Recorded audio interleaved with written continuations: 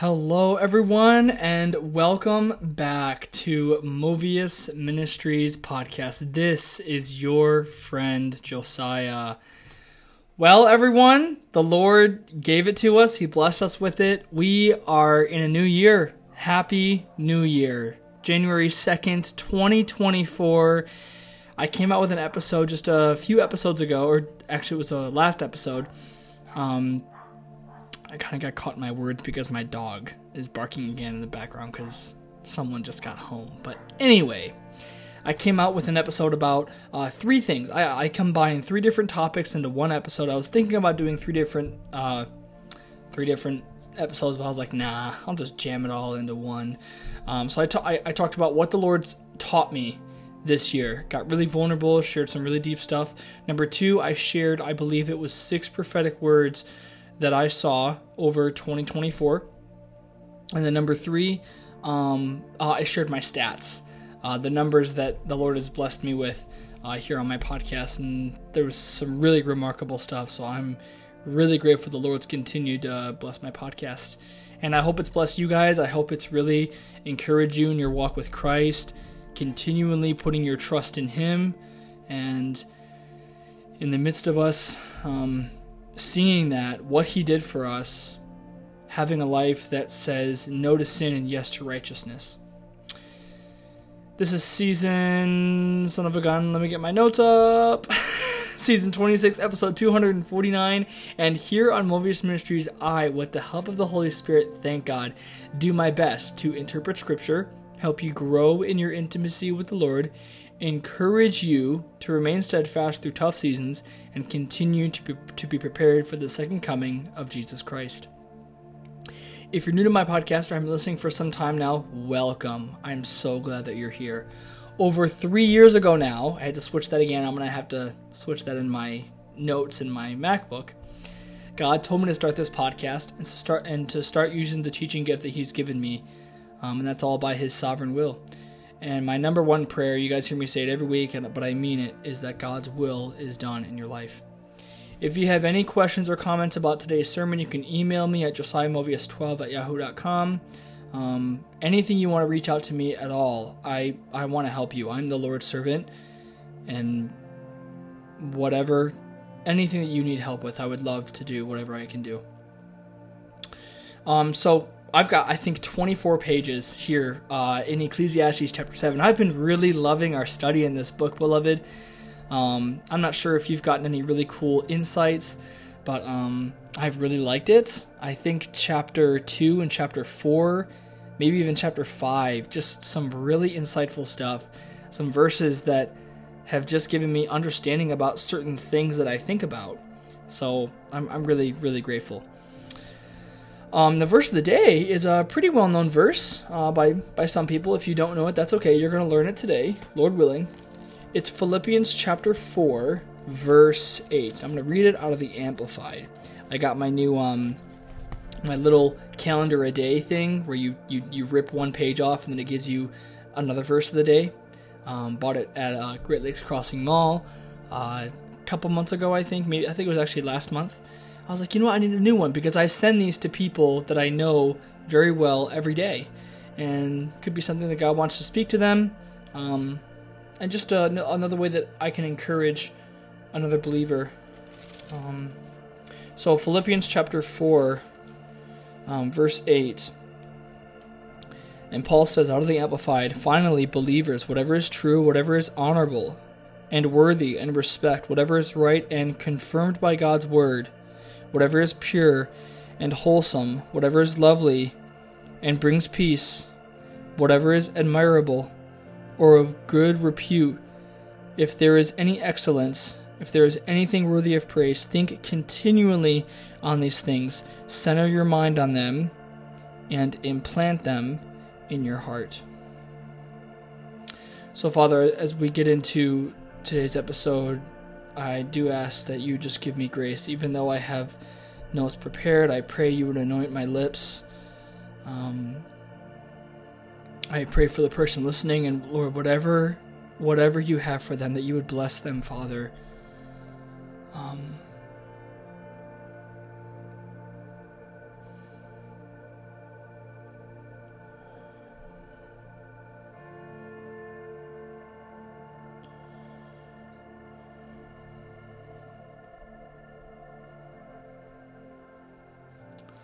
I just pray for living understanding, Lord. I pray for renewed minds. Just pray for encouragement. I pray for those going through spiritual warfare. Father, I just pray that who's ever listening, that they would call out to you, whether they've continued to or it's for the first time, Lord, that you would draw near to them. Have mercy, Lord. Just pray you'd reveal your Son in today's episode. That you would show us his beauty again in what he did for us, and that our confident hope would be continually in him. In his precious name I pray. Amen. All right, let's dive in here. I gotta fix my... I've opened my Bible so many times by the grace of God that the chapters 1, 2, 3, and part of 4 of Ephesians is ripped out of my Bible. So sometimes when I open my Bible, I just take the whole paper out and set it down, because then if I flip a page, I have to be like, oh, I have to make sure that page doesn't come out or like fall on the ground or whatever. I can just take it out and just leave it on the nightstand. So, or the coffee table, whatever. Because I was just at the coffee shop and I read, I'm going through Proverbs right now, and like I said earlier, just some verses here in Ecclesiastes have been super insightful. Even in Proverbs, I've come across verses that have they've inspired me like crazy for the season that I'm in right now. And let me just go off note real quick, because I really want to encourage you guys in something, okay? This is something that I kind of thought about a long time ago, and I'm now seeing it come to pass. There are moments when, let's say you're reading one of the Gospels. Okay, let's say you're reading Matthew, Mark, Luke, or John. And you read a chapter, and then you go about your day, and you run errands, or you go to work, or, whatever. And then you think, like, why did I forget? Why can't I remember? And so the first question I want to ask is, why do we have that thought? I think number one is because there have been Christians who have self-righteously projected certain scriptures that they've memorized instead of realizing it's by the grace of God that I am what I am. Now, Paul also does say that knowledge puffs up. It's, I believe that's somewhere in 1 Corinthians. But you can have knowledge puffing up without self-righteously projecting it on someone else.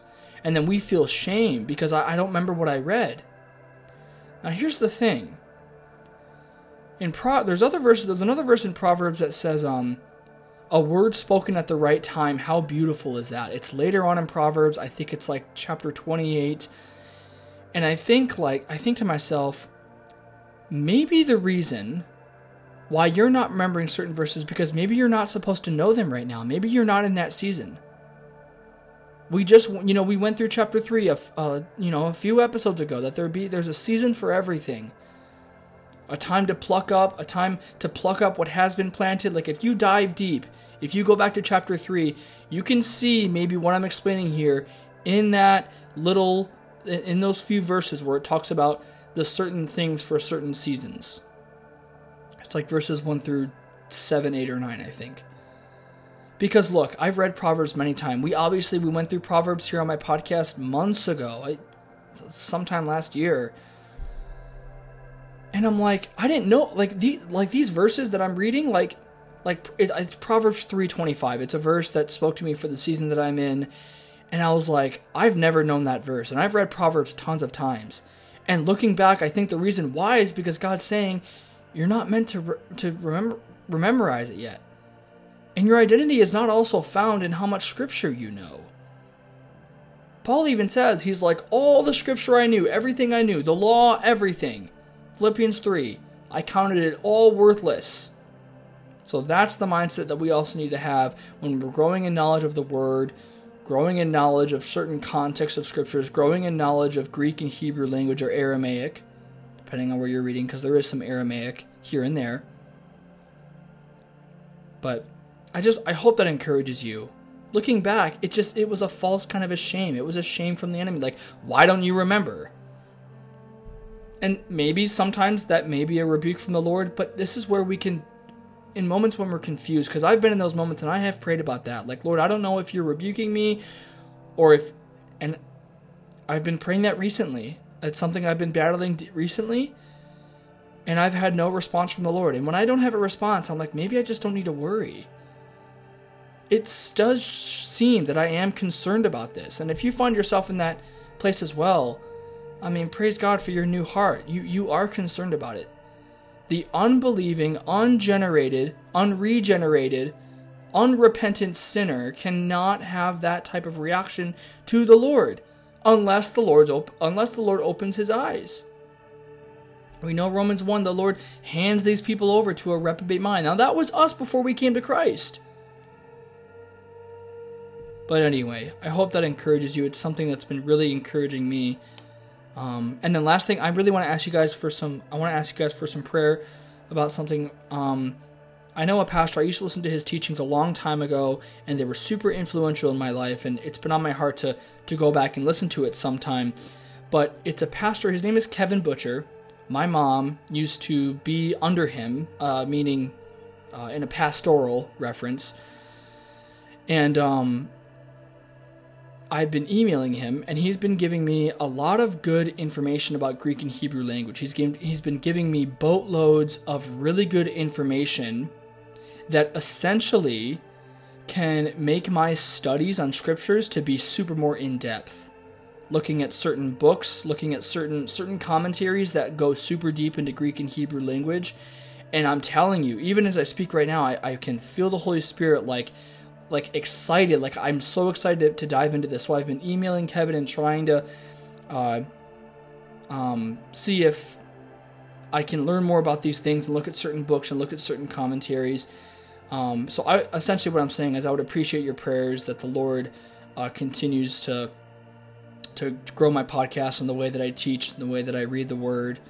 I do my best to continue to be teachable. Scripture is just clear about how many blessings come to someone like that. That there's the humble and there's the arrogant. There's the person who doesn't want to learn, the person who doesn't want to take advice, the person who doesn't receive a rebuke. It breaks my heart. I've seen people like that, and I do my best to not have like a haughty spirit at that moment, but to rather have a broken heart. So let's dive in here. We're 13 minutes in. Just really, I would appreciate your prayers in that, but we just did chapter 6 last week, so obviously, Lord willing, we're going to be doing chapter 7. So let's backtrack where we left off, beloved. Let's look at chapter 6, starting in verse 10. We're going to read to verse 12, Lord willing. We're going to read this out of the Amplified. Whatever exists has already been named long ago, and it is known what a frail being man is, for he cannot dispute with him, meaning God, who is mightier than he. For there are many other words that increase futility. I think that's, if you guys remember, if you guys were here last week, and I don't mean that in like a favoritism way, but if you were here last week, I was trying to figure out how to pronounce that word. I think I'm pronouncing it right. Futility, or let me just hang on one sec. Futility. Yep. Okay. To continue, verse 11. What then is the advantage for man? Because he can't dispute with God, who is mightier than him. So verse 12 says, for who, limited by human wisdom, knows what is good for man during his lifetime, during the few days of his futile life? He spends them like a shadow, staying busy, but achieving nothing of lasting value. For who can tell a man what will happen after him, to his work, his treasure, his plans under the sun, after his life is over?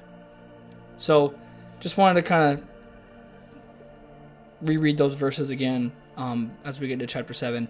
Just in case you'd like to know the song's playing in the background. It's called In the Spirit by Waldner Worship.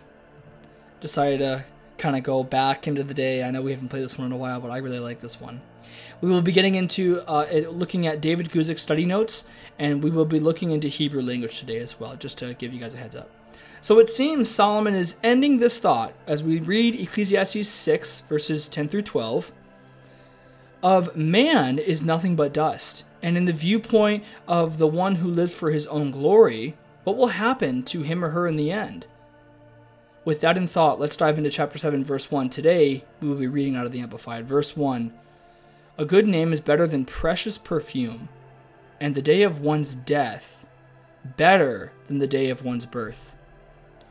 Why is one's death better than the day of one's birth, or his birth? I have typed in here. I just decided to change my wording a little bit. Well, again, beloved, we have to read these words in the lens of someone who lived for themselves. I've said that a few times here in this study, but that is crucial to read this book through that lens. Many commentators would say the same thing. Many other influential pastors that I know would agree with that as well. The one who might experience the oppression of man, like we read recently, right? Maybe Solomon is saying for the one who dies, they don't have to deal with the pain or the labor that is in vain, because someone else will come and pick it up just where they left off. We read that as well, in just a few other episodes ago. It's better that they die, because all that smoke is now having to be dealt with.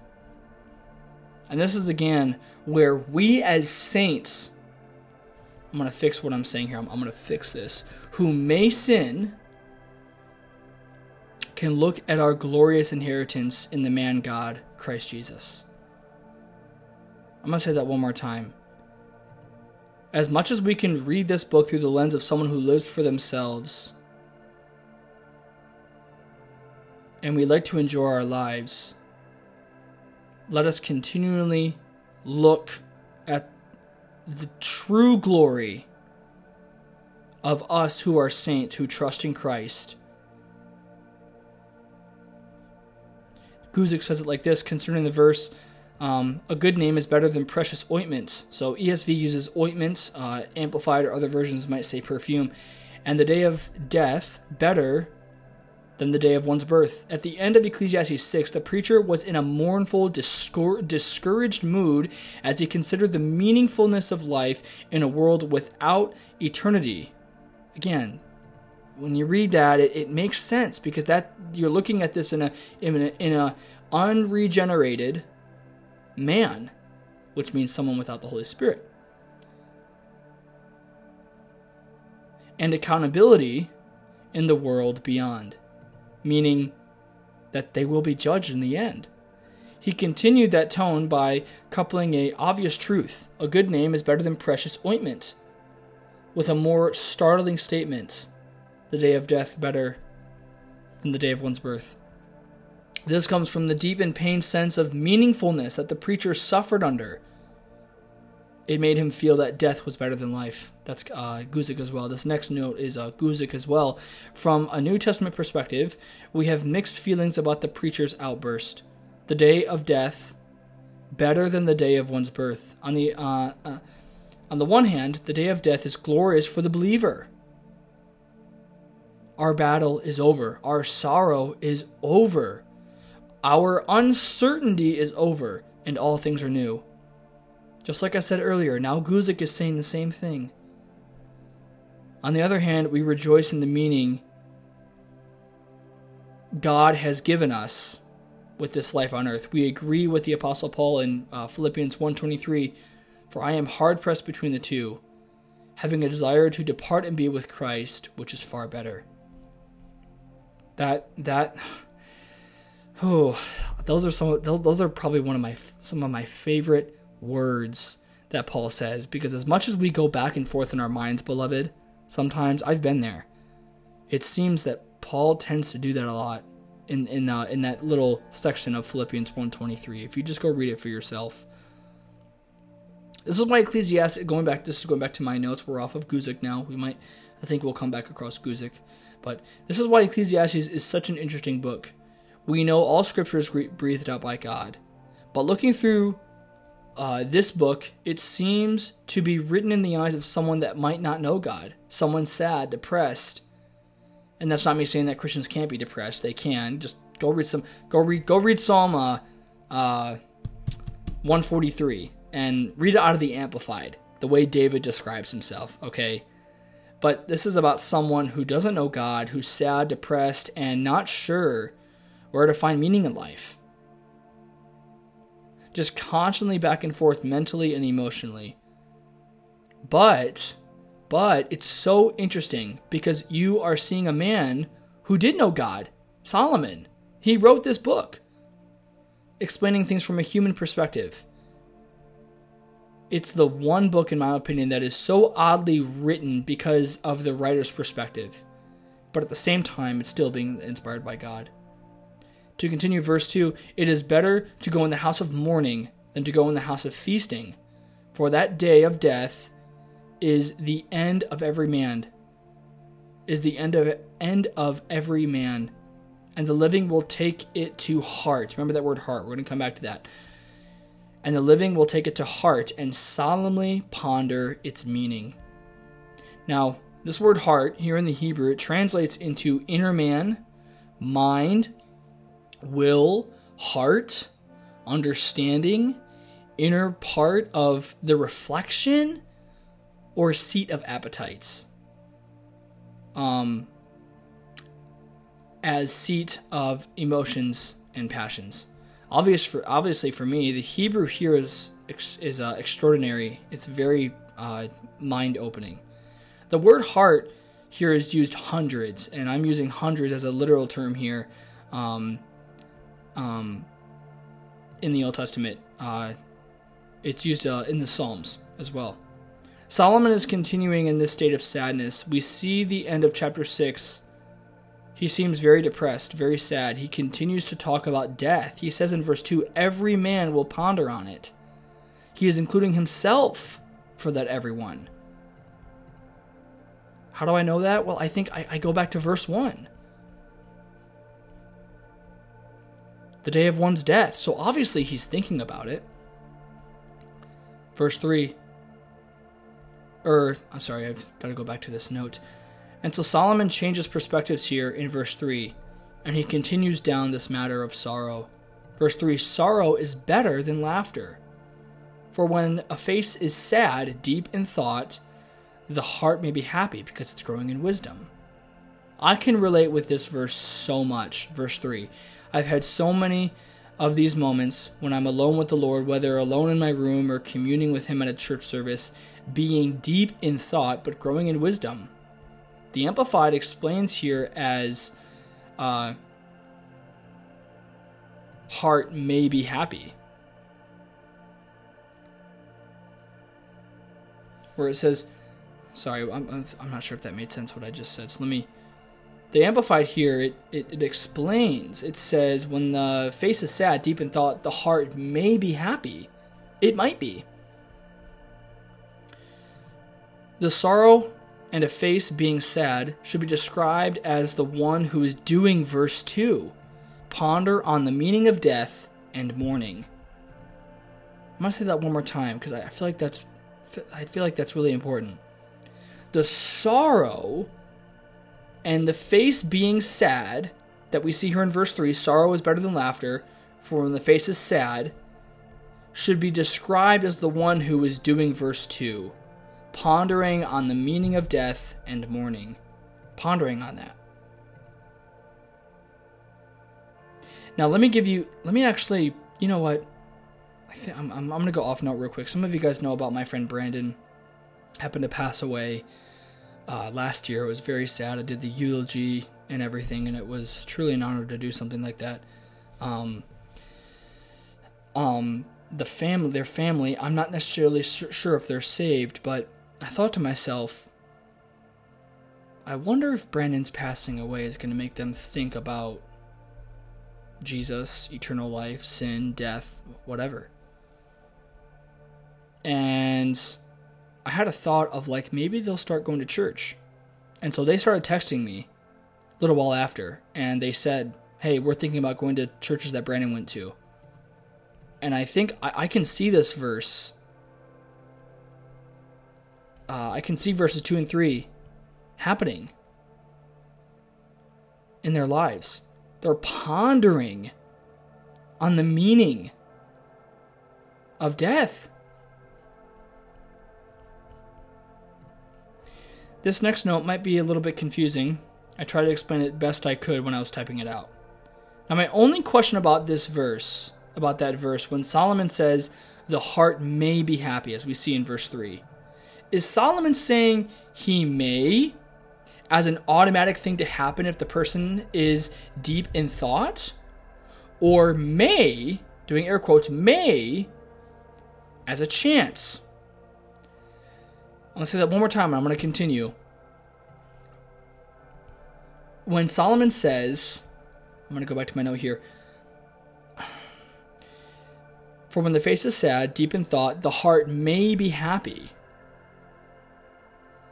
Is Solomon saying he may as an automatic thing to happen if the person is deep in thought, or may as a chance? As a chance to maybe he'll ponder. I don't know. I would say it's the first definition, that it's an automatic thing. To go into the house of mourning, it could be about anything. You will ponder on what you're sad about. That's been my experience, at least. And you pray. You may get into the Word, and you may look for insight. And time and time again, even if it isn't a long time, the Lord may reveal things to you about your mourning, and you may then grow in wisdom, and then be glad, even if it's just a little bit of joy. Like, oh my gosh, that makes sense. The last year I have really dealt with the mourning of my past, my childhood, and wondering why I think the way I think sometimes. And slowly, very slowly, I want to put major emphasis on that. I mean, very slowly. Like Peter says, 1 day is 1,000 years with the Lord, and 1,000 years is 1 day with the Lord. Like that, times infinity. That's how slowly it's taken. The Lord has given me knowledge about why I think the way I think. And a lot of it is tied to my childhood.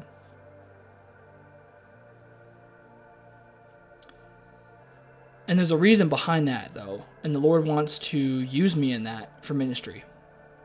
And I'm waiting on Him to put me in that path and let Him use me how He wants.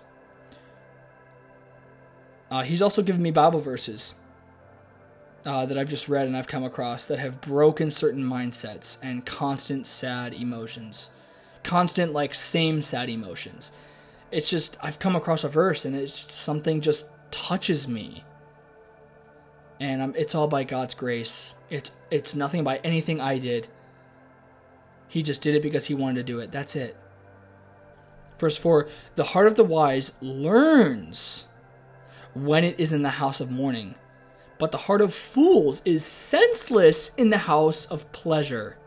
Read that one more time. Verse 4, the heart of the wise learns when it is in the house of mourning, but the heart of fools is senseless in the house of pleasure.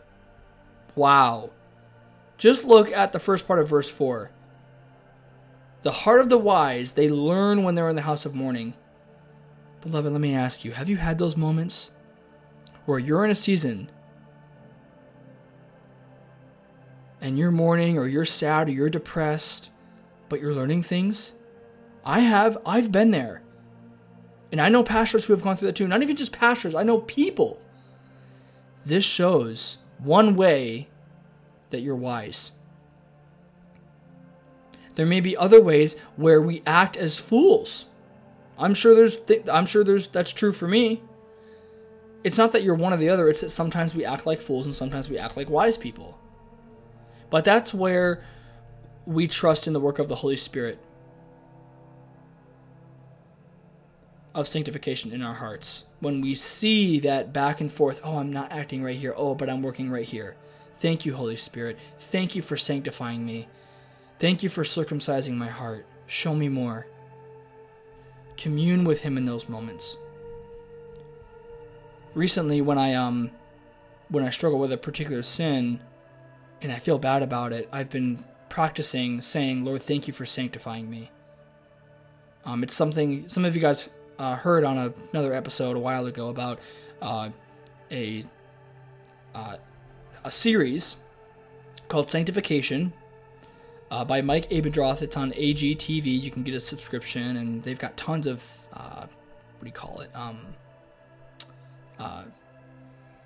content that you can look to, and it's really good. And that's one thing that he said that really touched my heart, and I've been putting it into practice, and it's been really good. But let's go back to the second part of verse 4. The reason why the heart of pleasure is senseless is because he has not learned in the past what to do in seasons of mourning. I'm going to say that one more time. The second part of verse 4 where it says, but the heart of fools is senseless in the house of pleasure. The reason why the heart of pleasure is senseless is because he has not learned in the past what to do in seasons of mourning. Now the last part in verse 4, the Amplified adds in the words senseless that we see.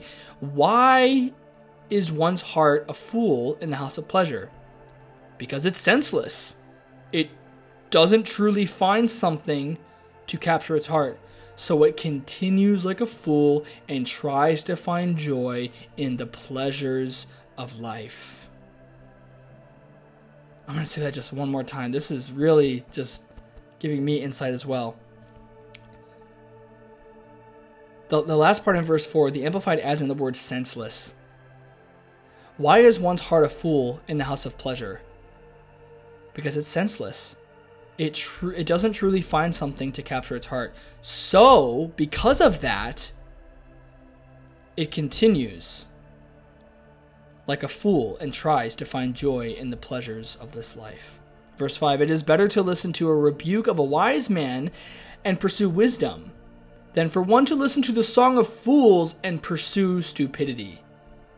This is really good. I love this verse. Let's look at the beginning part. And at the beginning part, it is better to listen to the rebuke of a wise man and pursue wisdom. So, what's the opposite then? I would think that, are there fools that give rebukes? I would wholeheartedly agree. Jesus talked about those judging hypocritically, didn't he? In Matthew 7, those who are fools. I honestly feel in my heart of hearts that to listen to a rebuke of a fool is to do the next part of verse 5. To listen to the song of fools and pursue stupidity. I feel verse 4 can connect with verse 5 in a certain context. I'm gonna read verse 4 and verse 5 real quick, and I'm gonna read my note for it. The heart of the wise learns when it is in the house of mourning, but the heart of fools is senseless in the house of pleasure. It is better to listen to the rebuke of a wise man and pursue wisdom, than for one to listen to the song of fools and pursue stupidity. Let's say you're in a tough season right now, whether it's in relationships with friends or family, money issues, struggling with a particular sin. Lord knows I deal with that. I'm the Romans 7 believer. Trying to find the right job or degree to go for, whatever it is, in moments when we feel we are in the house of mourning, we must listen to the one who is wise in rebukes. Let's make that clear, okay? That's the key, beloved. That's the key, beloved. Listen to the one who is wise in their rebukes. Not the one who is a fool who gives rebukes. Because like I said, anyone can correct, rebuke, or instruct. Anyone can. But how have they handled their lives? Do they practice what they preach? I'm not asking for perfection, but when you step in something, what do? What's your reaction? How do they respond in seasons of trial? Do they blame others for their costly mistakes or for their sins? Are there certain things that people can do that can lead people to sin? Yes, and that needs to be addressed. But for things that are like, that's completely in your control, do they blame other people for that? Do they get upset with God in moments when it's all their fault, when making a decision? Or do they humble themselves, deny themselves, and receive instruction from wise men and the living God? Verse 6, for the crackling of burning thorn bushes under a pot, so is laughter of a fool. And this too is vanity, futility. For oppression makes a wise man foolish, and a bribe corrupts the good judgment of the heart. that verse is a verse that really opened my mind recently to understand just certain ways that I think, and that it's tied to my childhood. The Lord just slowly, just little by little, showing me things, and it's unbelievable. We taught you, and I would talk about it, but I gotta wrap this up. I got 30 minutes left, but Lord willing, we'll get into that another day. But you really have to trust me on this. I honest to God, I'm being honest. We talked earlier on how slowly the Lord has renewed my mind a lot, with mindsets constantly overwhelming me for years. And it was different mindsets for different seasons, but it was the same mindset over and over again for different seasons. And realizing that it does come from my childhood. So again, I know I'm repeating myself a lot, but I am reading from my notes. At the same time, I'm not here to entertain, I'm here to equip. And part of that small renewing is the Lord directing my steps to come to certain Bible verses that have broken things down in me for more freedom. And not that Christ hasn't completely set me free, but I guess I mean freedom in like understanding things, and freedom in thinking, if that makes sense. This is another verse that makes me understand things even more clearer now. I swear I have had so many of these moments happen to me, and I subconsciously think, man, I feel so free. I'm not sure I need any more scripture to help me understand things more. Either that's my pride, or it's my gratitude to the Lord for all the work that He's done so far. I can see God looking back going, ha, you just hang in there, bud. Verse 8, the end of the matter is better than its beginning. Patience of spirit is better than haughtiness of spirit, pride. My gosh, this is another verse that, looking back, I can see God was possibly thinking of when I dealt with those wounds for so long. Just being patient. Just waiting instead of being haughty before the Lord. But think about this verse in the lens of the cross. Why is the end of the matter better than all that Christ had to go through for us to redeem us from our sins? Because there is no more work to be done. There is no reason for Christ to get back up off of His throne again. There's none. He finished it. Verse 9, do not be eager in your heart to be angry, for anger dwells in the heart of fools. Read that one more time real quick. Do not be eager in your heart to be angry, for anger dwells in the heart of fools. Now this verse, let's break this down carefully, because we see many God-fearing men in the Bible get angry. And we're gonna look at some scriptures here, and it was a good anger, a righteous anger. We're going to look at what kind of anger Solomon is talking about here. Let's look at a few examples. Now you guys are going to have to trust me on this, but you can look at it yourself. But I double-checked my work here on this particular verse. One verse that I thought of using was Matthew 21:12 through 13. I looked at the ESV, the NASB, the NIV, the NLT, and the Amplified. This is the story of Jesus coming into the temples and seeing people sell the animals for sacrifice. And Jesus rebukes them and tells them to stop.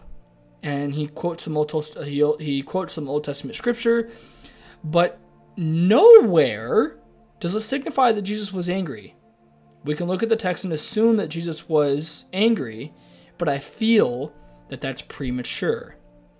Now, this verse here in the book of Acts, chapter 17, verse 16, many of you may know this verse, but here it is out of the ESV. We're going to look at a word in the Greek here in this verse, Lord willing. Now, while Paul was waiting for them at Athens, his spirit was provoked. Come back to that word. Within him, as he saw that the city was full of idols.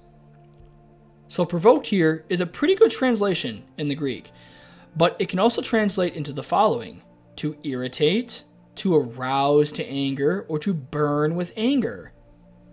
I don't think it would be wise to say that Paul was a fool. So with that being said, let's continue. Let's go back to verse 9. Let's read it again. Do not be eager in your heart to be angry, for anger dwells in the heart of fools. Now, there's a few words that we're going to look here in the Greek, or Hebrew, I believe. The word eager and the word dwells. First part I want to look at is it says to not be quick to become angry. Other translations will say eager.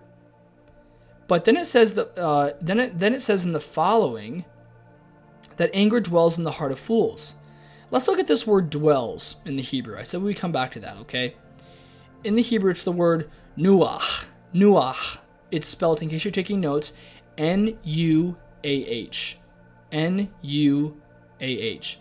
Now the definition is, this is where it gets really interesting. And it means to rest by means of settle down and remain, or to let remain. Now, it does translate as leaving as well, this Hebrew word nuach, as if you were leaving something behind. But I think Solomon is trying to use the definition of resting and letting it remain. It's too clear in the verse, I'm sorry. This verse speaks to me as well about a particular emotion I have been battling about a particular situation. Okay? And when I look at this verse in that definition we just looked at, it helps me understand my situation a lot better. So, why do I believe my translation is true about this verse? Because it says to not be quick to anger. But you can look at another translation. You can also translate it into be eager, which means we can get angry, but when we do so, do it with patience. And when you do, don't stay that way. So it's important to, we can read a verse and read it and then go, well, what about this verse? How does that make sense? Instead of, what's the words that are being used here? Let's look at this carefully. And this is, beloved, this is where we become more wise with our tongues. This is where we're able to equip the body more with truth. Just, for example, think about it this way. When Satan comes to Jesus, we see in, I think it's Matthew 4, I believe, and he's like, the scripture says, just throw yourself off, the angels will catch you. Well, part of that is true, but you're also tempting God. So it's see, Satan is not, he's using the verse how he would want to, instead of how does God see it. Lean on his understanding. Verse 10, do not say, where were the old days? Or sorry, I read that wrong. Verse 10, do not say, why were the old days better than these? For it is not from wisdom that you ask about this. Wow. I've said that before. Remember people say, like, what about the good old days? You've heard that. You've heard that in some cheesy Disney movie or something, right? Why is there no wisdom in this type of speech? Why? Because it seems this person would be speaking out of an eager heart to be angry, like we read in verse 9. Maybe. I don't know. Verse 10, I feel we have so many of these moments. We can ponder on the good days, the seasons of joy and rest, but Solomon is telling us to examine our hearts, that we are not speaking out of something that is good. Verse 11, I'm going to try and finish this up here in 15 minutes. My gosh, it's going to be tight. Here we go. Okay. Lord, help me do this.